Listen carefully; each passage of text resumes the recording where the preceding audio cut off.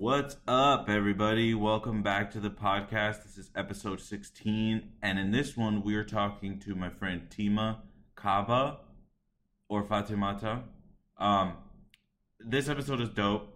We met on the set of a new film coming up called Poser, and it was really fun. I mean, we chopped it up for a little bit as soon as we locked eyes. I was talking to her and her friend Kukwa, and we kind of just talked about, what it's like living in Columbus and growing up with immigrant parents and being an immigrant yourself. And I don't know, we just hit it off right away. There was no awkward kind of thing. It was just as soon as we talked to each other. And then she approached me about wanting to start a podcast. So this is a conversation that we had. I hope you guys enjoy it.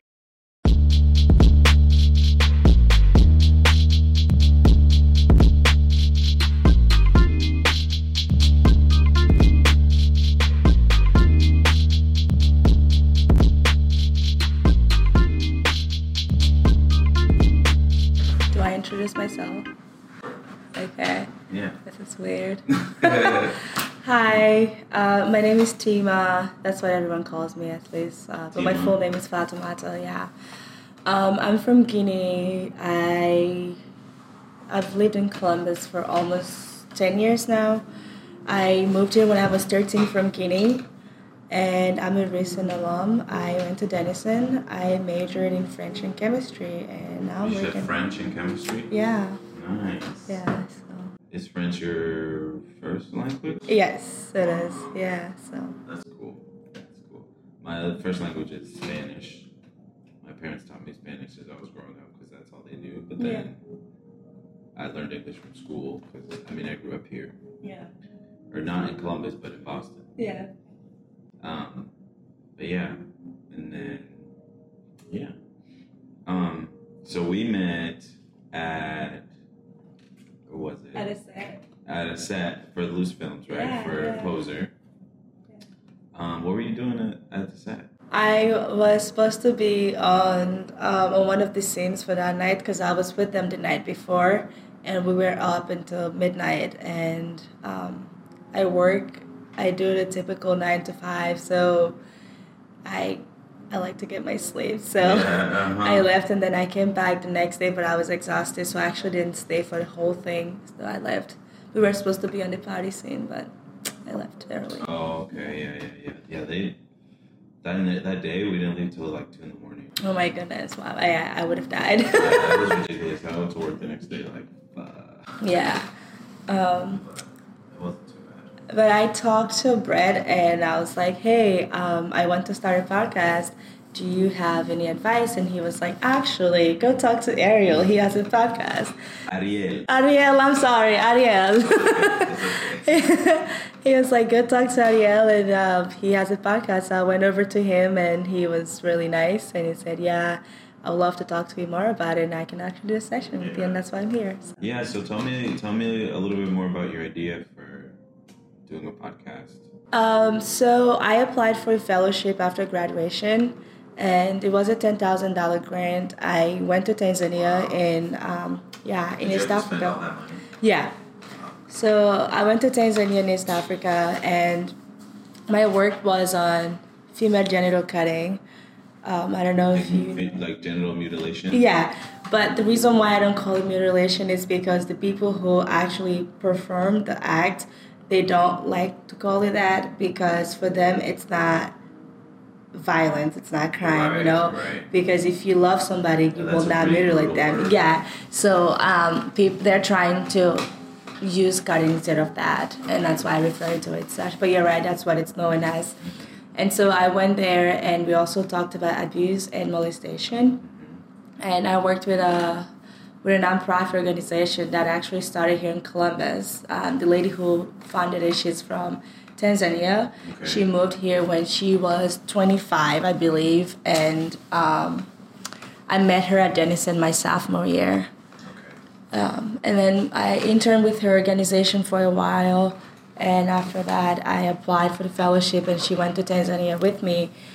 We worked with the College of Health in Dodoma, and I hosted and trained people on understanding FGC, female genital cutting and abuse, and recognizing the signs of mental health and all that stuff. And then I created a website that was funded by the fellowship as well, but I have not posted anything on there, which is why I am starting this podcast, because I realized that I love having conversations with people, and it's a good way to actually get people engaged, and I feel like a podcast would be a better outlet for that. It's very personal. It's a good way for you to be able to talk to a lot of people at once. Exactly. But it still feels personal to the listener. Exactly. And you're also giving people a chance to tell their own story.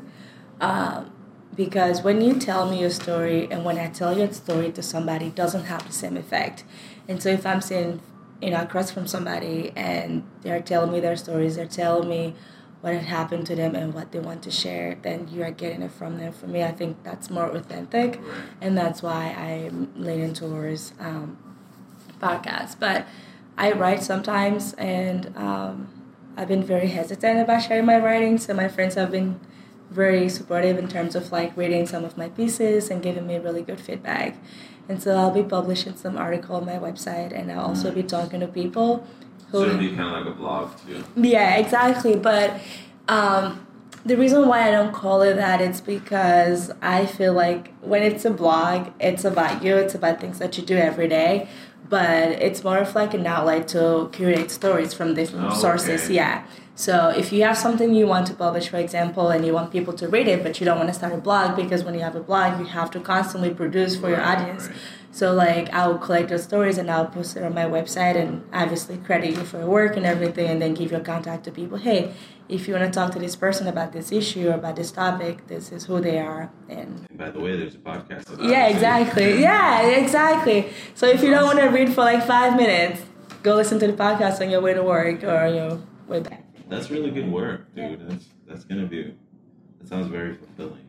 Thank you. That's an awesome mission to want to work towards, especially because you're giving back to where you come from. Yeah. So it's just, my background. I've just realized that there's a lot of things that I didn't have when I was growing up here, and for me, I was thought that it was normal to not have it or to not even think about it. Like what things? What do you mean? So, my brothers, they never really, they don't say no to anything, for example, It's they always put the family first, even if it doesn't benefit them. Mm-hmm. You always have to do whatever is best for the family and not what's best for you. And I'm not saying that's bad at all. That's why our community, we're so strong, because we have each other. But a lot of times the individual kind of get lost in the crowd, and then they make a lot of sacrifices, and ultimately you're unhappy. You're unhappy, exactly. But you can't say that, because when you say that, then you're being ungrateful, right? Because then you're selfish, and people are like, but, you're doing this for that. My brother, when we came here, he dropped out of college, and he was working really hard to provide for me and my sister, and then he just started going back to school, and I just graduated from school, and he's married and has 2 kids now, and having to do all those sacrifices for us. But if he hadn't done that, I wouldn't have everything that I had when I was growing up here. So in a sense, I'm damn, God. Mm-hmm. But I'm also very grateful that he did that, because of that, I was able to go to school. I didn't have to work when I was in high school. Therefore, I was able to focus on my education, study hard, and then get all the scholarship to go to school. But if it was the other way around, I would have slacked at school. I wouldn't have performed as much. And I know there are people who do it, and they work full time and they manage to get really good grades at school. But I just know that it's hard, because I did that in college, and it was fucking brutal. Yeah, it was hard. It's hard. I used to work at a call center when I was in college. Yeah. I used to serve, and then I started working at a call center. Yeah. And I was doing 40 hours a week. So my schedule was I would work Wednesdays and then all 3 days of the weekend. And those were all 10-hour shifts.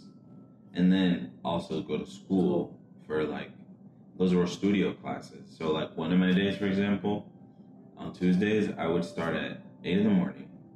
And then I would have 2 3-hour classes until 2:30. I would have a break. And then at I want to say like 3:30, I would have another 2 3 hour classes. So I'd be done by like 10 o'clock, and then get up the next day and either go to school again or go to work. And it was just... It's hard. It was brutal. Yeah, I had... and I still wasn't even able to pay everything that you need, exactly. When I was in college, I worked 4 jobs on campus. I worked as a tutor, I worked as a lab assistant, and then I worked at the phone call center at school. Basically, what we did there was call people who went to the school and asked them for donations. I did that. And then I also worked for the admission office. So I had those 4 jobs. And then on weekends, I would drive to Columbus from Denison. I work at Express. Wow. Yeah. So on my weekends, I'll go there. And, you know, on top of that, you have to have, because I lived on campus, so like my school friends were my friends, my only friends, I would say. And so I have to find time to hang out with my friends, to party, and then, you know, balancing all of that, it was really hard. And then my senior year, I got a full-time job at home health care where I worked as a nurse's aide, and I worked with people with disability. I would give them their medication, take their blood pressure. Sometimes I give them bath and things like that. And so I would work 16 hours. Yeah, sometimes I work double, sometimes I work just an 8-hour shift. But I'll do that Friday, Saturday, and Sunday. And wait, how old are you right now? I'm 23. Jesus. That's crazy. Yeah, so I don't know. That's insane. You do it a lot. You did a lot. I don't know, man. Sometimes I feel like I haven't done enough. Yeah. But that said, I mean, it's a lot. And then I didn't start therapy until my... Like personal therapy, you mean? Yeah. Because, I mean... Yeah, we were having this conversation we did. on, like, the stigma that our cultures kind of... have a therapy. Have on us. Yeah. With getting therapy. Like, for me, I'm still trying to figure out if I... You're gonna get there. You're gonna get there. But I've realized that a lot of it's, like, pressure put on by my own family and by myself and my friends. And I'm just like... Do you really need therapy, bro, or you just... You're not awake, I'll tell you that for a fact. I mean, for me, I've always had anxiety, and a lot of times I didn't actually like think about this until I was writing about 2 weeks ago, and I was in the shower, and I was thinking about my I guess like my childhood, for example. I spent most of it in Guinea, and I was very active when I was growing up. And by that, I mean I was very competitive at school. For some reason, I was very obsessed with being the number 1 in my class. And because, you know, like, it was a big deal, you know, and it always made my dad proud and happy and my family. And so for some reason, I always feel like I always have to be the first in my class. And I would put so much pressure on myself, like, and I was around... I think a lot of that has to do... So I don't mean to cut you off. No, you're fine. Go ahead. Part of that has to do with like first generation American, or first generation, like the kids of first generation immigrants. Yeah. I feel such a pressure to like to succeed, like I gotta do what my friend didn't do. Yeah. And I mean, I was in Guinea at the time, but my dad would always say things like, parents ever be like, I gave up so much to bring you over here. Like, and my dad says it all the time. And he's like back home. He's still back home, but he's like, I wanted to be there for you guys. And I'm just like, meh. So yes, I do get that. But when I was in Guinea, I promise you, my dad is the only one who went to school in his family, his entire family. His dad didn't go to school, his mom, nobody in his family. And his sisters, they all went to religious schools, so Quran, Islamic schools. And his brother dropped out, and so he was the only one to finish all his schools, and he went to school during colonial era, so there was a lot of opportunities to go abroad and study because we were still transitioning from, what do you call it? My dad was born like 6 years after the independence, so we didn't have our own universities at the time. So it was like we were transitioning from being who we are to adapting to the culture that was left by the what do you call them? But in French. Oh, Yeah. okay. Yeah. And so he went to school here, and then he went to school in Morocco. So my dad, when I was growing up, he was very, I'll call him a feminist for now, and then I'll get to the rest. I'll get into the rest of it, but like he would always tell me, you can do whatever a man can do. Don't ever let a man stop you from anything. You're very strong. And he always like gave me all these positive affirmations, and he made sure that, he did that. And he always tell me, you're beautiful. Don't let anybody tell you that you're not, or don't ever bleach your skin. So little things like that. And I was like very young, but I never really thought about it at the time. I would be like, well, everybody else around me is dark skinned, but my sisters were like, they had fair skin. They were very light. But my dad always said, you're fine the way you are. And then I'll go to school, and I was very different from the other kids because of what I was being taught at home. And so I would be very anxious about like my grade, for example, right? And for some reason, I've always seen men as a competition in my life until now. And then I was just like, that's actually not healthy, But at the time, if a man get like 20 out of 20 and then I get 19.5 or 19, I'm like, okay, that guy is like competition now. So that's how I was in school. And it always gave me anxiety. I've always been so anxious about everything. And sometimes like I would lose sleep. I remember when I was in 6th grade, you have to take this big exam to go into 7th grade. We call it college back home. And it's like a big deal because if you don't pass, it means that you're not smart enough, And I would stay up all night studying. I was like freaking 11 or like 12. Like, what are you doing not sleeping, But my family always say, you don't sleep. And my dad would always tell me, like, you need to sleep, you need to sleep. And then I came here. It carried on throughout my entire high school career. I was so obsessed with, like, getting straight A's that I would lose sleep. I would be, I'd have, like, these anxieties, but I didn't know what to call them. I just knew that I would be so nervous that I feel like something is pressing on my chest and all these things. But I didn't know who to talk to about it. I'd just be like, I'm just so scared, And I'll tell my mom, her answer would be, just keep praying, it's gonna be okay. And like I'll pray. So every time something happens or like I have an exam, I'll pray and I'll read the Quran. I'll read all these prayers my mom sends me, And then my sophomore year, things got really bad at school, and my dad got sick, and I was taking organic chemistry. Okay. So I was taking organic chemistry at the time, and it was just a lot. So you were saying, you were talking about how I started therapy. Yeah. Okay, yeah. And so I held everything in from my dad's diagnosis, from my car accident. For some reason, while everything was going on, I also got into my first car crash, and the car was total. But nothing happened. Yeah, the car was entirely total. It was so bad. Did you hit something? No. So this lady, she crossed. She didn't have the right of way. So like my car hit the side of her car. It was so bad. She got a ticket, and then I was so traumatized by that. I wasn't sleeping, but then I started slipping because of it. So I was sent to the hospital, and they gave me this muscle relaxer to kind of like calm the nerves and help me with the anxiety and everything.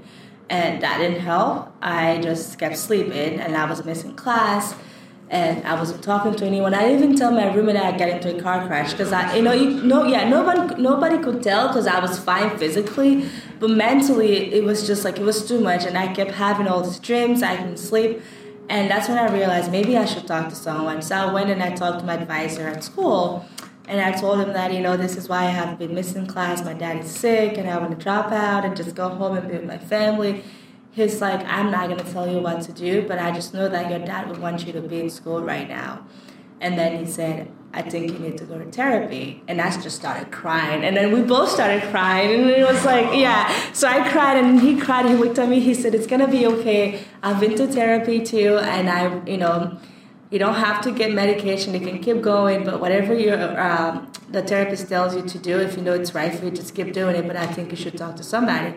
So that's when I started therapy, and since then I haven't looked back. After graduation, I came home, and I went to Tanzania, and I came back from Tanzania, and it was so hard adjusting because I had known in school for the past 4 years of my life, and prior to that I was in high school, but it's different. So most of my adult life thus far and experiences were created in college, and so coming back home and trying to readjust was so hard. And then I started therapy, and I remember when I started, I told my brother's wife, I was like, hey, I'm going to therapy, and she looked at me, she was like, okay. So I come back home, and my brother's like, where were you? And I knew his wife had told him, and he looked at me, he said, where did you go? I was like, I went to therapy. He looked at me, he said, therapy? And I could tell he's like, are you going nuts? Like, what's going on with you? And I was like, no, it's not like that. I'm okay. I just needed someone to talk to. Yeah. And so sometimes, like, I get, I used to be very hesitant to tell people that I'm in therapy because a lot of people look at you like, well, what's going on with you? Like, should I run away from you? Like, what's your problem? But now I've just learned to embrace it. I'm like, yeah, I'm in therapy, so what? It's just so that I can take care of myself, and it helps me grow and be a better person. But as you were saying, I told my family I'm in therapy, and I'm not ashamed to say that I'm in therapy. Sometimes when I go to job interviews, they're like, oh, how do you take care of yourself? I'm like, yeah, I go to therapy. Right. And they looked at each other, and I'm like, you know what? You should too, maybe. Yeah, for real. So I used... more places should offer that. Like, honestly, they should. So my old job at Dish, they have this room in the women's bathroom. It's called the mother's room. I used to think that was a meditation room when I first got hired. So I would go in there and I would just meditate for 15 minutes on my 15-minute break. But I was told that it's a room for women to pump. And I was like, oh no. So the entire time I would be there meditating. There's a woman out there trying to, breast pump, and I'm in the room. Anyway, I just think that it should be a thing at every workplace where you can actually put mental health and mindfulness at the center of the work. Even if it means creating a little space for people to meditate. When I was it Amsterdam? Yeah. Their airport actually has a meditation room. Yeah, I've seen those. Dude, it's so cool. I was so happy. Columbus, well, no, maybe those were I saw a room where people could go and pray. Yeah, but Amsterdam, they have prayer room for Muslims, Indians, what is it called? Not Indians.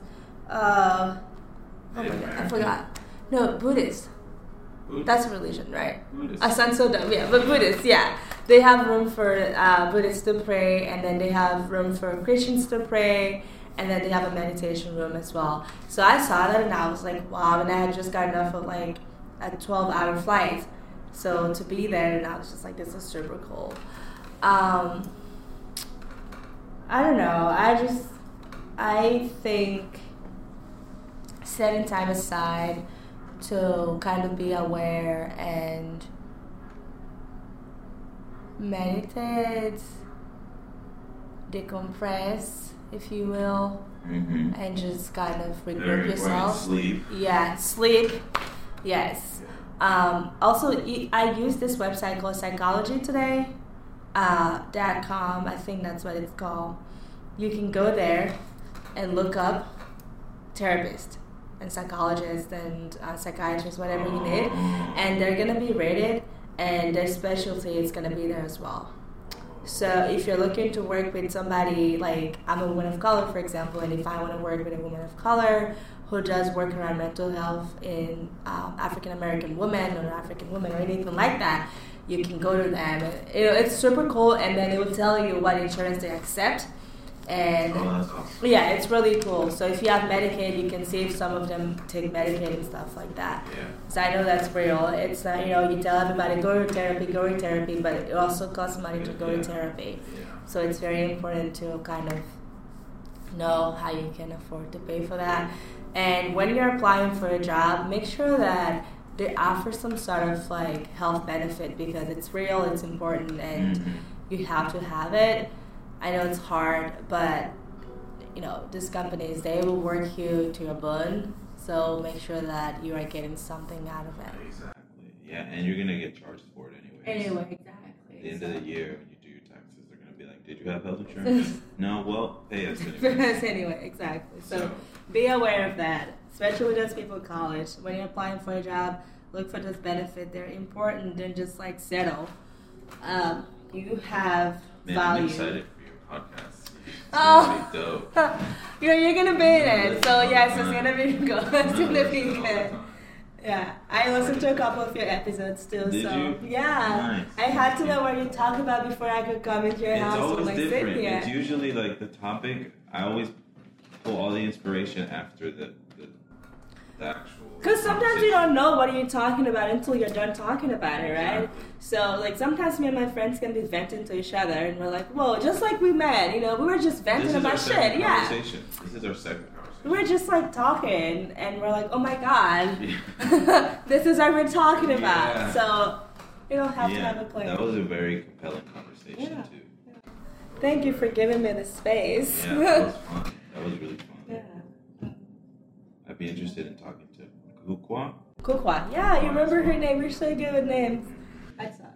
I tried. Oh, trust me. As soon as I got home, I was like, okay, let me get on Instagram. Make sure I know how these are spelled and remember. So I have a photographic memory, so I have to see everything. Like, that's good. I have tons of little notes everywhere, but I lose the note right after I write it. Because it's really just I have to see myself write it, and it's like, okay, I won't ever forget. This is going to sound really strange, but if you're familiar with chemistry at all, you know how there's a lot of drama in chemistry. Mm-hmm. Okay, so I realized that I learned like science better with pictures. So in chemistry, I would forget like the names of compounds, for example, elements or whatever. But then when I see them like on the board, I'm like, oh my god, I know what this is. And so on the exams, for example, if I don't remember how the reaction is formed, but I would have like this vivid picture of the reaction where the errors go. It was like it was so fascinating to me because for so long, especially when like in Guinea, we learned by memory. We memorize things, right? We don't learn by pictures. A lot of the things are memorization. You just memorize things. Is that how things. the languages too? Not really. It's just like a lot of the histories. You have to know the dates. Like the school system there is very different from here. I feel like it's harder there. Like I didn't use a calculator until I came here. I had to learn math by hand and like had to be quick to. Like division, that shit is hard. Yeah. But like I could do division. I was like, okay, so all of that you learn by hands, and so you have to memorize a lot of steps. You have to remember a lot of concepts and things like that. But here, it's especially in college, it was more of like a concept application through learning. But chemistry, yes, it's concept, but also you have to know. Yeah. You can just like say, I'm gonna apply this concept to that. Like you have to know things, and so that picture.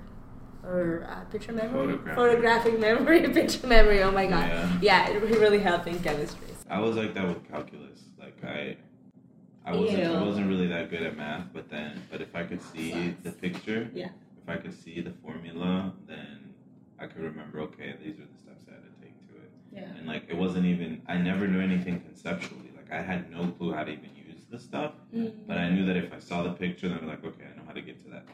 That's fun. But I never actually knew the concept behind what they were teaching me, though. I just knew, like... It was weird. But that's just because I'm a creative person. You are. He has some really cool pictures we're standing at right now. And I gotta show you this. It's amazing. There's a flower with an eye, guys. This is cool. So these all work with this app. And, can I touch it? Mm-hmm. Okay. So you point it at the globe. Point the phone at the globe.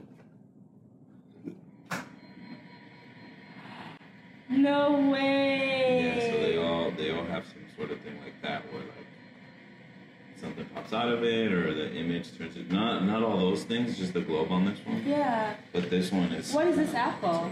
That one's called HP Reveal, and that's like. Shit. You can upload different things to it that you create and get it to recognize certain images. So whenever I have a show, I do that, and then I'll have like T-shirts and prints and business cards and whatever. Yeah. So people usually purchase a lot of those. You guys, okay, you have to meet this guy. You have to see his work because I'm so fascinated. This is so fascinating. Oh my god, it's beautiful. I'll show you how all that works. I use it a lot for like education. Guys, I'm gonna be a creative person. I don't know how, but like I'm gonna surround myself with creatives. No, you already are. Figuring it out. Oh, I don't know. Figuring it all the way out. I can do stick figures. I'm really good at that. I can give them like a flower That's head. kind of like stick figures. No, this is like too cool. I feel like if I have this in front of me, I could do it probably, but it's not gonna look that good. This has a lot of precisions, and I'm not very precise. I try to do everything in like 1 or 2 strokes so that I don't take too long. But I also have like a traditional background, so I can do like portraits and like stuff like that. But this stuff I like it just because it's like more lighthearted. Yeah. Do you do portraits of people? I've done before. I got you. I'll do one. Yes, please. I'll do one. I've always wanted one.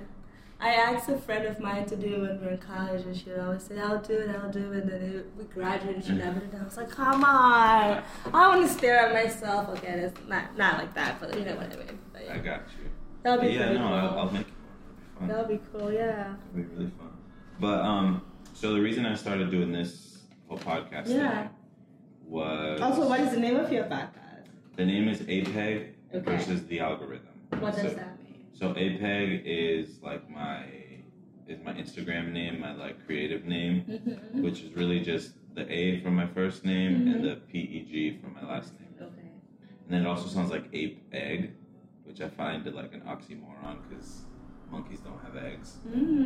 Look at you. Right, but so then versus the algorithm is obviously exactly what it sounds like. It's like versus the algorithm that social media creates, the algorithms that we create in our own lives, which is just like another word for routine. And yeah, so I started it because I started realizing that my anxiety was getting really bad in the sense of social aspects. It wasn't getting like to the point where I couldn't talk to anybody or like I was really introverted or anything like that. It was more of like the comparing myself to people, and it was more of like I know there was just like little things like I would notice that like I felt like I was like spying on people. So then when I would meet them in person, I would feel really awkward. I would feel awkward, and I'm like, what do I talk to them about now? Because I've already been following them all day. Like it was weird, but I was just kind of in my own head. And then I also realized that because of the way the algorithm was set up, I was losing communication. I was losing communication with previous friends, family members, all that, because if I wasn't constantly liking things, or if I wasn't constantly on there trying to keep tabs on everybody, then they would just fall to the bottom of the algorithm, and I would never see them again. And I would like have these like 1,000 followers, or I'm following 1,000 people, but really I have 12 people that I talk to in real life. So like it's just like a way to connect with people again. And also I started this last October. I started doing the Sober October thing, so I could like cleanse my body, like no weed, no alcohol, no coffee, no junk food. That's what I started last year. And then this year, I added no meat, no coffee again, or no caffeine at all. So, like, I haven't had soda, I haven't had, like, tea that has, like, caffeine in it or anything. What else? And I think that's pretty much it. So, like, I noticed, the first time I did it, I noticed that, like, my brain power got a lot better. I was, like, finding different ways to fill my time. I became a little bit more outgoing. I wasn't as paranoid as normal. So that's the whole reason behind the name and doing the podcast. And so far I've been able to talk to people more. I meet people, and then within a couple days I get to sit down with them. Learn the whole thing, Like that's something that I used to do back in school. Like I would just meet somebody and then we would talk all day. But then I realized that it was because we were just in school together. Like it's at some point it becomes like you're talking to people and you get close to people just because you see them every day. Right. And I want to. I mean, I see everybody every day on my phone. So why am I not close to them? I need to learn about them. So my pursuit of like trying to beat the algorithm is by just sitting down, building a rapport, talking, figure out how we can work together, and see where we relate, things like that. So that's kind of the whole idea. And then we always talk about like how social media affects the way we interact with people. Work and the way we interact with people. Even ourselves sometimes, like. I was in a really bad place when I came back from Tanzania, and I was like, I should be grateful, I should be happy. I just went and I did work, but I'll go on social media and I'll see like all my friends like, you know, doing things or like starting things that they said they will do, and for some reason it made me feel like I was missing out or like I wasn't doing enough. And it was really hard for me to like keep myself grounded, and it's hard sometimes because you see things happen. Sometimes, for me at least, I can speak from my experience. A lot of times I used to feel like I am missing out. That was my biggest thing, right? I was like, I'm missing out. Oh my God, I'm not doing this. I'm not doing that. But in reality, it's like, no, you're not missing out. You know, I came across this things like where it says that no one's life is perfect. They're just using a filter. And I was like, holy shit, this is so true. Because even my friends sometimes, you know, like I would see them doing these amazing things, and I'll see them on Instagram, and then I FaceTime them, we talk, and the things they tell me doesn't reflect that at all. And I'm like, holy shit. Like, same thing with me. And I've been trying to be more authentic now, like especially, and I'm mindful of what I post on social media now.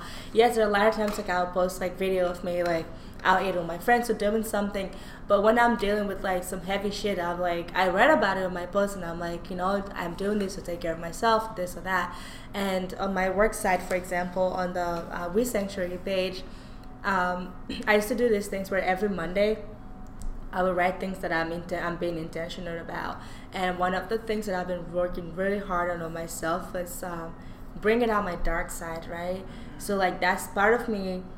Like when you see me, a lot of my friends would describe me as like bubbly, happy, you know, and all that. And so when I was in school, I put on this facade, but I was like, okay, I really need to keep that image on, right? And that's part of the reason why when I got into my car crash, I was like, I'm not going to talk to my friends about this. I have no scratch on my skin. Like, I'm fine. Physically, I'm okay. So why would I tell people about it? And my friends didn't know about my accident until like late October. And it had happened the third week of September. That's when it happened. But I didn't know until like almost the end of October. Because, you know, I don't know, for me, I dealt with that, and I just continue to tell myself that I'm a strong person. I can take things. I'm okay. Like, I just have to be there for people. And for so long, I didn't know that I was a people pleaser and that I wasn't actually pleasing myself. But I didn't look at it that way, you know, because when you say that, like, suddenly it's like a bad thing. It's a negative thing. No, I just had to learn that it wasn't a negative trait to have. It's just that I have to learn to feed myself first before I can feed anybody else. That's all it was. But because he has such a negative connotation where it's like, yo, you're trying to please everybody, you know, it's, you know, nobody wants to be that person. And so I told myself that's not who I am. I am not going to see myself as such things, so I'm just going to keep going. And it just got to the point where there was no more to give, and I crashed, and it was bad, it was ugly, and I had to pick myself up from that and realize that, okay, until Tima is happy, she cannot make other people happy around her. That's what I told myself, and, you know, so far, I'm doing a lot better, and obviously, like, life is not a straight path. There's going to be up and down. Like, sometimes I'm doing really good at it, sometimes I'm doing awful at it. Like, I'll meet somebody I like, and I'm like, I don't want to lose this person, so I'll do anything to please them and, like, keep them around. But the reality is that, cook for them, yes. Like, oh, yeah, I'm making really nice breakfast, so I'm going to keep you. But no, somebody who doesn't want to stay, and this can be a partner, this can be a friend, this can be a family member, no matter what you do, they're going to go because what you're offering them, it's not what's keeping them, right? You're doing that essentially to tell yourself that if I do this, they're going to stay, but you don't know what's going to make them stay. So having that conversation with people and that honesty with people is very important. And so, like just recognizing your toxic traits and working through them. It's not a bad thing to like have a dark side necessarily, but if you can recognize it, bring it to light, then it's not that bad anymore, right? Because and then you learn to appreciate when your good side. Yeah, exactly. Because I feel like anything can be improved, your dark side, even your light side or good side, I don't know, like that's something that you can also improve. It's just like, oh, you're a nice person, you cannot be better than that. No, you can be better. So yeah, I think you're doing really good work too, and you're having conversations that a lot of people don't have because with a conversation in general. Yeah, a conversation. You're right. That people don't have because we've all been so conditioned to, especially our generation, to seek this perfection or like this perfect life. It's like we are so into with social media. I used to with social media, I found myself trying to maintain a brand. And I come from an advertising background where that's what I majored in. Right. Curate things and polish them up before I put them out.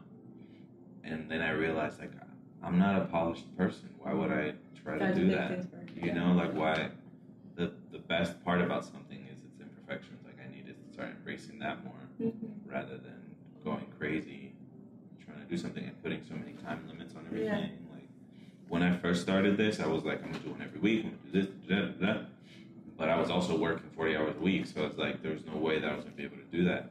So I slowly went from one a week to every 2 weeks to now I get in maybe 2 a month, which seems to be really a good flow because I'll get to talk to somebody, I get to listen to the conversation a few times, get feedback from the other person, and then I make all the artwork for it too. So I spend all the time, as much time as I can until it feels right. Yeah. See, I'm a very rushed person, and that comes from I feel like I've slowly adapted to not being in school and not having a constant deadline. But for so long, my life has been one thing after the other. It's you do this, then you do that. You do this, you do this, and you do that. And for so long, that's what my reality was. And when you met me, when was it? Was it Tuesday? Yeah. When we met on Tuesday, I had told myself that, this week I'm going to have my first podcast out. What the hell were you thinking, Tima? No, it doesn't work like that. And I said, I'm going to write and I'm going to have my first publication out. Because last Saturday I stayed up and I wrote 4 different articles, And then I said, okay, I'm going to have my friends read over and then we're going to polish this and I'm going to put it on my website. And then I had to be very real with myself and set a realistic goal, right? And because if you're sending something out to please people just so people can say that you've produced something and it's not good quality and not even you're happy with it, then why would you do it in the first place, So I have this constant battle with myself when I'm people have to see what I'm doing, people have to see this, people have to know that I'm doing something. And I used to see that as being a bad thing, so I never said it out loud. But the reason why that is, I'm so used to the praise that I receive when I do work. At school, for example, you get a good grade, the professor put you aside and they're you're doing really well. Why don't you do this next, So I was so conditioned to that. So I'm I need to do something. And then I made a video last night. I went to school and I questioned people. I asked people to tell me how to take care of their mental health and what does self-care mean to them. And as soon as I got home, I was oh, I'm going to sit down and I'm going to start editing this video. I'm going to put it together and I'm going to put it out. I was no, you're not going to do that. And the old me would have sat down and stay up until 8 a.m. today or 5 a.m. in the morning and then go to sleep and then get ready for this. And I was no. Nobody's on my ass, tapping me with I don't know, with a broom, okay, you're going to get this done. Yeah.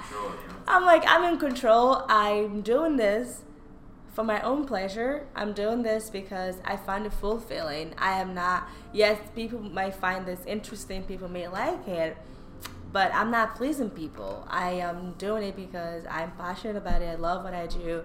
So if I start to feel work, then it's bad. Yeah. Because I already do that. I already go to work. I work for a corporate company. I already work there 40 hours a week.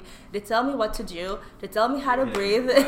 Yeah, and they tell me how to breathe. They tell me how to set my desk, everything. So I'm I already get that there. So, what am I after here? There's also specifically for the podcast. Yeah. There's no rules. There's no standard. some of them I'll be just walking with people. Some of them I'll go to their house, or like sometimes we'll be skateboarding and then I'll sit down and pull out my microphone and like, hey, you want to talk for like 20 minutes? And then we do that. So it's like, it's really just, for me, it's really just about finding those little moments where like, damn, this is a good conversation. Let me see if this person wants to talk about it, wants to get it on tape and talk about it. Like, I have one that I've never put out, but I listen to all the time.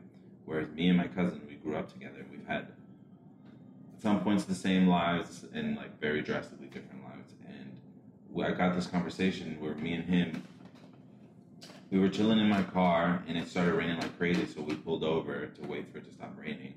And so we just start talking and he tells me about, I asked him, I'm like, yo, so what's it like to have a baby? Like, you just had a kid. He was like, bro, you don't understand. Like, it's so different. He's like, I feel like I'm seeing colors.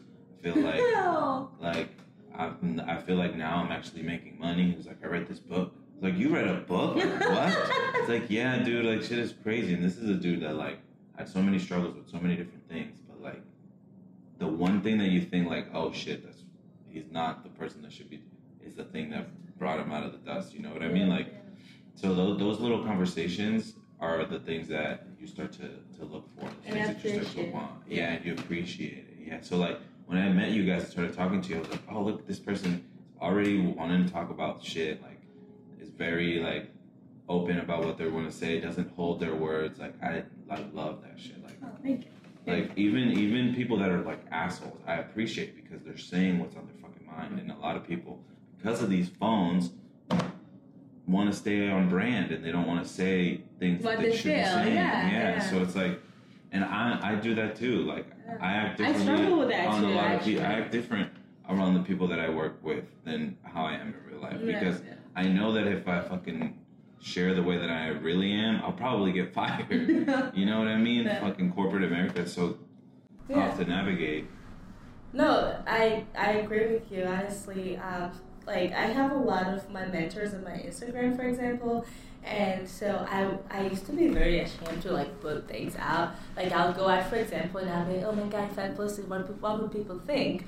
And in the club. Yeah, I'm like, or like, I'm in a bathing suit, I'm like, oh my god, or like, I post like a picture of myself that I like, and I'm like, oh my god, will people think I post too much? Do people think that I'm full of myself because I'm posting this? Like, when I got this gig with Express where, like, you know, I would get rewards for, like, wearing their clothes and stuff, I was like, oh my god, what would people think of me? And for so long, I wouldn't put out content, because I'm just like, will people think I'm different now? People think I'm an Instagram model, so, like, I would constantly struggle with this. I was like, oh my god, what would people think when they look at my, you know, like, it was... I thought that as soon as I saw your Instagram, I was like, oh shit! I was like, but that's not what I am! I was like, but that's not I was honestly surprised, because when I talked to you, I was like, she didn't mention this not once, so this has to be, like, I don't know. Like, yeah, like, for me, you know, and it's very, like, standard. Mm-hmm. Like, when I put stuff on there, they have to stay for 12 months. My profile is, like, monitored and all that stuff. Yeah. But I think of it as, like, a hobby, because either way, I work at Express, and all my clothes are from Express for the most part. So I'm like, yeah, like, you know, I wear this. Yeah, that's cool. It's cool, but it doesn't define who I am, you know. Like, I love their stuff. I absolutely love it. And I love working there. Like, honestly, I love my coworkers, and it gets me going, you know. It's the type of job that I will go to, no matter how chaotic it gets, no matter how crazy it gets in the store. I'm constantly happy. Like, I'm smiling throughout the whole day. Yeah, sometimes I complain, but I'm walking. Like, I'm sweaty, I'm talking to people. That's the shit that I love to do. And it's part of the reason why I've been questioning my career path. I'm like, I love retail, I love marketing, I love talking to people. And when I worked at this corporate, like, I'm doing really well, like, talking to customers, like, they're upselling everything. But I told myself, I said, is it because I've been more exposed to that environment more than I've been exposed to the medical field? So right now, I've been trying really hard to get my foot out the door, in the door, like, I don't know, whatever the saying is, like, but I've been trying to get through there so that are you gonna become a doctor? That's been my goal. But awesome. I hope so. So awesome. Yeah, but I don't want, like, I want to embrace my duality, you know? I don't want to be like, I want to be a doctor so I can, like, retail. I want to be a doctor so I can like marketing. You can be a doctor with a really dope clothing line. Somebody told me that. They were like, Tima, like, don't say that, just because you want to be a doctor, you have to give up the fact that you've had so much retail experience. Like, I had one of my coaches If tell me anything, that. you're the bank that you're going to make from being a doctor or whatever is just going to fund what you really want to do. That's true. Somebody else told me that. And they were like, you don't have to love what you do. You can just, like, use that to fund what you love. And I was like, oh my God, yeah. No, you're absolutely right. And also, I was advised that, I could do things like being with patients and not really being a doctor, but being with patients and like using clothing as a way to make them feel good. Because when you're sick, you're vulnerable. And I was like, oh my God. So I hear we sanctuary clothing coming out? Maybe you can design stuff. Hey, maybe something. We'll get back when you're making that doctor money. I'm just kidding. Ariel wants me to go to school, guys. Ariel wants me to go to medical school. I'm just going to put that on record. First, he told me to pick up I honestly think, just from talking to you for probably accumulation of maybe 3 hours in the last week. Yeah, in the past. I feel like you could join a soccer team and you'd probably be awesome. Oh, I think it's just the willingness to want to do it. I did a boxing class for 2 weeks. We should do it. I was telling you about my residency that I'm going to be doing in Havana. I'm taking a boxing class. Oh yeah. We give a big high five. Because that shit feels good. I have videos. That shit feels amazing. You gotta show me those. Whenever I go to the gym, there's a sauna there, and I get in my like sauna suit, and I just do boxing drills the whole time. Oh my God. It's so much fun. Dude. I can't wait to like get a bag. I'm so excited for you. Like I went there.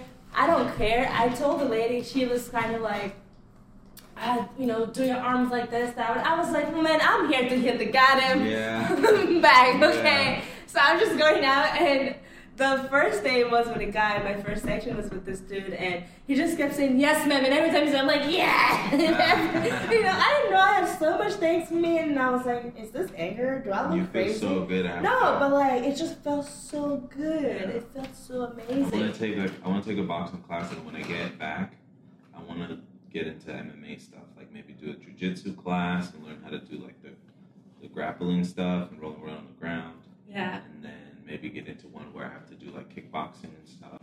There are two I know of. Oh God, I don't remember the name. Something Thompson on Denison. It's it's $44 for a whole year. Oh wow. Yeah, that's pretty good.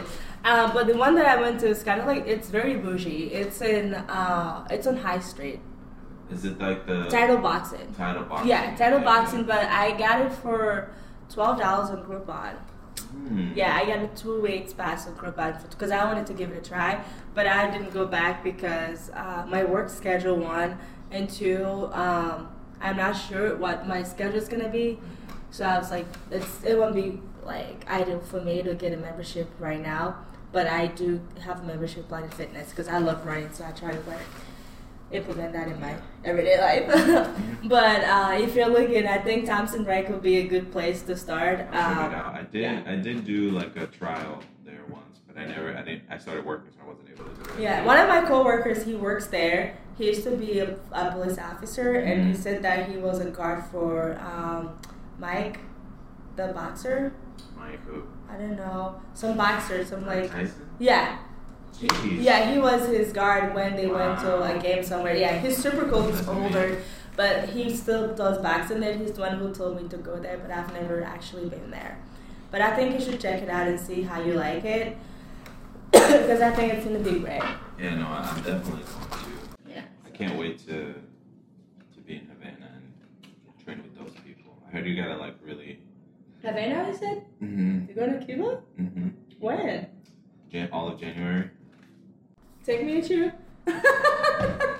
Oh, that sounds really fun. So there's a thing here called the Greater Columbus Arts Council, and you pitch them an idea, and they'll fund it for you if they like it. So you're badass, just Ariel. an idea. I was like, I'm gonna go over there and try to teach them this. So there's an art residency over there, and I had to apply to them and be like, hey, this is my idea. I want to maybe put a workshop together. Yeah. If it's like kids or people that I meet there or the other artists that are staying, I wanted to show everybody how to use the augmented reality stuff. And they were like, yeah, come on down. And I was like, okay, hold on. So then I applied to these people over here to get them to pay those people so that I can just go. Yeah, that's really cool. Speaking of augmented reality, I know somebody. She's in San Francisco. I can try and put you two together. Please do. She went to my school in 2009. She works with like a lot of tech companies. Okay. They do, oh my God. Virtual reality? Virtual reality, thank you. I'm going to send you her Instagram. Yes, I'll introduce you to. She's super cool. Her name is Maddie. I don't know how you two can work together, but you talked about augmented reality and you're a creative. So I'm sure there is a way. So remind me of that. Yeah, remind me to do that. So, I mean, she's really cool. I can also give you her email. I can introduce. Just send me, text me your email. It's all on the recording now. So. Okay, good. Yeah, no, you can hold me accountable. But no, seriously, I'll do it. You just text me your email. That's all you gotta do. You just text me your email. Not everybody knows. It's on you now. You text me your email, and I'll write an email. I'll introduce you to, and the rest is up to you. Yeah, that's perfect. I can do that. That's perfect. Yeah, because it sounds really cool. I feel like there's so much you can do. I mean, it's definitely like important to establish yourself. I know that, but don't say that. I definitely don't think I'm going to live here my whole life. Good. I don't want to live here my entire life because just the way that Columbus is, like, it's such a test market that the way that people interact here, they're fucking posers. Like they're drawing inspiration. I mean, we talked about this. They're drawing inspiration from all over the place. There's nothing here that really is Ohio other than football and beer and like that kind of stuff. So it's different. It's different. So I've if I could move right now, if I had the money to move right now, I would go to Chicago. Like if I could have everything that I have here in Chicago. Why Chicago? That was the first city that I went to on my own. And I was able to meet people. And like I was really open, and I ended up meeting some of my best friends on that trip. Like I remember I was just bored out of my mind, so I was like, I'm gonna take my skateboard, I'm gonna get on a Greyhound and go to Chicago. And I got there, found a place to stay, met up with some friends, and then I stayed with them. And then I went skateboarding downtown, and I ran into a couple people. They showed me the entire city. Wow. And it was perfect. It felt like I was in a movie. And then the last few times that I went there, I was like, wow, every single time that I went there, I always had the best time. Such a great city to be in the summer too. It's beautiful in the summer. But mainly I just realized that like I can do things on my own. Like that was the first time that I realized like I can go out on my own. I'm not scared enough to talk to people. Like I can figure out how to get somewhere. So then that's when I really fell in love with traveling. So I was like, okay, so I would love to live here, but where else can I go? So then I started going to other states and other places. And then the craziest place I went to, or the farthest place, back in 2017, I went to Thailand, all on my own, just like, wow. I'm gonna go for a month. I went to Zimbabwe all on my own. Wow. Yep. By myself. So were you able to speak a language there that anybody knows? Nope. Same. I went to Thailand. Just shut up. Didn't see it. All the letters and everything was different. It wasn't even an alphabet. It was like some weird stuff. Like the roads were all different. People drive on the right side. Yeah, all of that. And where I went to wasn't very touristy. You know, it was like good. When I first got there, I was in Bangkok, right in the middle of the downtown. So it was it's a huge city. It's like 5 New Yorks all in one. Oh my God. And then, so I like spent a week there completely alone, just in this Airbnb that I rented. And I would walk around, skate, find different places to go. By the second day, it felt like home, right? The second day, third day, the second day or third day, what's it called? I went to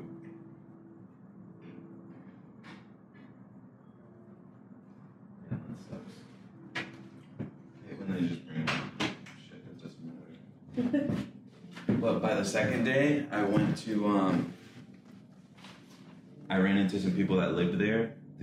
Somebody from Ireland, another person from Australia. Oh my God. That, like, they moved there, met their wives, and stayed. And then they were like, oh, dude, come out with us. We'll show you where everything is. Don't take these back roads because you're going to run out of breath if you're where all the cars are. It's too smoggy, whatever. They showed me all those places. They showed me how to find buses and like go to all people are so nice when you travel. It's crazy. You realize it's just here that everybody is like. People just scare you so much. Yeah. I tell you, I did the craziest shit. So I got up. I went to Zimbabwe because I was gonna go to South Africa with my friends. I was studying. I'm going to Botswana at the time, and they were going to South Africa, and I couldn't go. So I said, well, I'm not going to stay here by myself, so I'm going to go somewhere. Changed my flight. I flew to Zimbabwe. I got an Airbnb. The family were really nice to me. They would give me free breakfast. They would give me free breakfast and lunch and dinner. And they had this huge avocado tree. And I swear to God, I just wanted to take the whole thing and bring it back with me. It was like so big and had so many avocados on it, mango trees, anything you can think of. I was there and it was different. It was very different. But I was like, you know what? So what? You're not going to stay at home because it's different and you don't want to go outside. I got in a cab. I went to a museum by myself. I visited the museum. And then at the airport, though, there was this guy on my flight who is from Zimbabwe, but was coming home by himself. But he's from Boston. Oh, wow. Yeah, so we exchanged numbers, and I was like, you know what? I need a friend. So we exchanged numbers, and then in the evening, my phone wasn't working, but I went and got a SIM card, and we texted on WhatsApp, and he's like, hey, do you want to go to the botanical garden together? I was like, yeah, sure. So we went to this beautiful garden. It was so pretty. We're in a car, so I saw that with him. It was so beautiful. Yeah, that's what it's all about. Yeah. And then I met so many other local people there with me. It was just so beautiful, the whole experience. And then I flew to Victoria Falls. Have you heard of it? It's one of the 7 wonders. Oh. Yeah, and it's in Zimbabwe. So it's like 20 minutes flight from Harare, which is the capital there, to Victoria Falls. So I got another flight after 2 days. I went there, and on my flight, there were 2 guys. This gets super crazy. There were 2 guys, and they were coming from Harare. They have a house in Victoria Falls. And I was waiting for a cab, and every single cab kept ripping me off. And I was like, first of all, I know you're not charging me $50 to get from the airport to where I'm going, because it's literally 5 minutes away, okay? Yeah. And they're like, no, but that's the price. They'll literally drive you around in a circle to make you feel like they're going somewhere. So the 2 guys were like, do you want to get in with us? I was like, right. They're like, we're going there. We know exactly where you're going, and we know the lady you're going to be staying with. And I was like, you know my Airbnb lady? They're like, yeah, everybody knows everybody here. It's a very small town. So I looked at them and I said, okay, you guys, don't try to rape me, don't kill me, don't kidnap me, because I got a pepper spray. Right. Okay? But then I was like, you dumb bitch. You just told them they got a pepper spray. What the fuck is wrong with you? Right. So I get in the car with this guys. At first, I was just sitting like this in the back. I was like waiting for them. It was 2 of them. One was driving, and the other one was in the driver's seat. I was like, oh my God, Tima, what the fuck did you do? And then we passed the bar. They're like, hey, do you want to stop by and get a drink with us? I was like, no, I'm okay. So they went there, got a beer. And then they drove me to where I was going. They drove me to the market, helped me get a SIM card. Wow. And helped me get charged in my SIM card. Drove me to where I was going. And then waited for me to drop my stuff off, take a shower. They came back, took me, and then I went out to eat with them. We had dinner. And then they took me to a club to dance. Like, it was the craziest shit ever. Amazing. And when I tell people, they always say, you could have died. I said, but I didn't. Right. Everybody's like, don't ever do that again. I'm like, I mean, yeah, things could have happened. But with that mentality, I was going to miss out on, like, having that experience with these people, okay? And this guy did not ask me for money. They didn't ask me for anything. And it was the craziest shit ever. Because, you know, men of color, especially black men, they have, like, this savage representation of them, you know? They are rapists. They are killers. They are this, they are that. Like, but being exposed to that, like in Africa, in Zimbabwe, in the continent, I was like, holy shit, you know. But like, it was the best experience I've had like in my entire traveling. Like, and I've gone to a lot of places, but that, like, I wrote about it, I journaled about it. Like, I have a voice recording of it, and I told my friends, like, when I went back to Botswana, everybody was like, we're not even surprised you did that, but don't ever do that again, you know? Like, I have this thing where I just, you know, and sometimes it's led me to the wrong way, obviously. Like, I've trusted the wrong people before, and they've hurt me, like, emotionally, especially.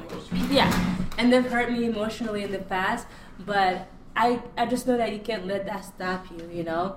And I tend to see the good in people until they prove me otherwise. But, I mean, I feel like if you have a good heart and you generally do trust people, God is going to watch over you. God's going to keep you safe. That's how I see it, you know? But, I don't know. That was just amazing to me. And then the next day, one of them came and took me to Victoria Falls and make sure that I didn't have to pay the tourist fee. I paid a local fee. So I only paid like $5 to get it, and the fee is like $30 for tourists. It was like, it was bananas. And then I got a pass to cross the border between Zimbabwe and Zambia, because I'll show you pictures.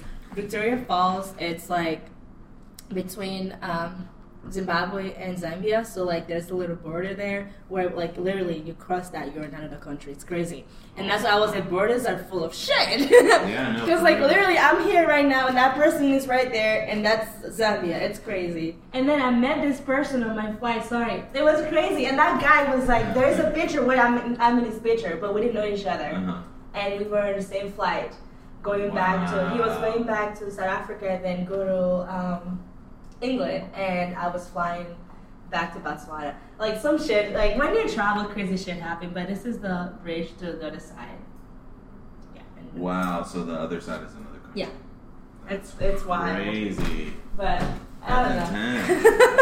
That's really yeah, cool. I mean, traveling alone, I think it's very satisfying and fulfilling. It really is. You really find a way to break the monotony and get out of your own head. And also like you can't think about what's going on back home.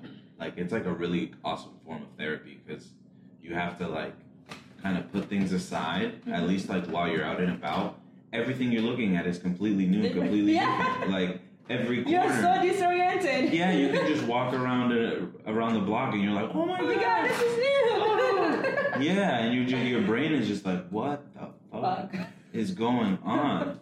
But then you become accustomed to it, and then it becomes really nice. I have a question for you. So I didn't mean to cut you off, but when you travel and you sleep on a new bed, what is that experience like for you? Like when you wake up, or when you sleep, and this happens to me, and I just want to know if it's just me. When I sleep, sometimes I'll feel like I am sleeping on the wrong side of the bed. Yeah. Because it's different from my bed. It fucks with my mind a lot. Okay, I'm not alone. For me, that definitely happens to me. Like, for me, it's more of if I'm traveling somewhere that's a time change, I don't give a fuck. Like, if I'm tired, I'm gonna fall asleep on the floor. I don't care. But if it's like, I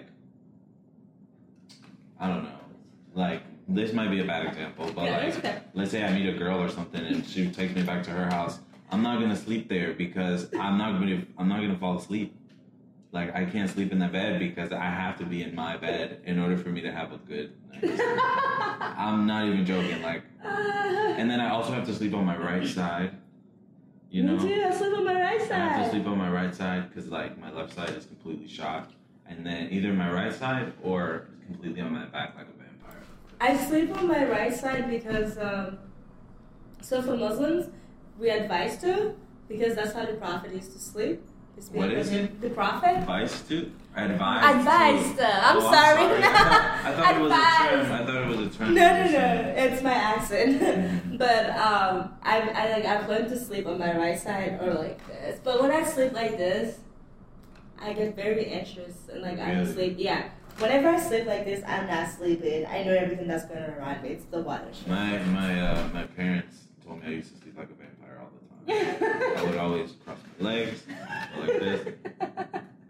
I wouldn't move all night. They're like, what is wrong with this kid? But, Alright, I have to go in a little bit for my interview, but thanks for having me. Yeah, of course. Thank you for coming through. I want to do this again. Yeah, let's do it again. We'll have any brainstorm sessions you need, anything. Please. I could use your brain a lot. This is so much fun. Thank you. For real. And you guys, bye-bye. So Thank you for listening. What's your Instagram? Oh, okay. So my name on Instagram, I'll put it all in the thing. it's VN It means come teams. Teams because my friends call me Team or Teams a lot. So I went through a change earlier this year, so I was like, you know what? I'm going to change my Instagram name. So I call it VN. VN is a French word for come. So VIENTIMZ.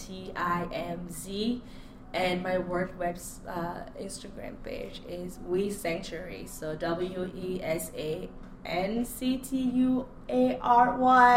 Yeah, that's it. Yeah, all that. But thank you guys, and thank you for coming on. That was fun. Thank you.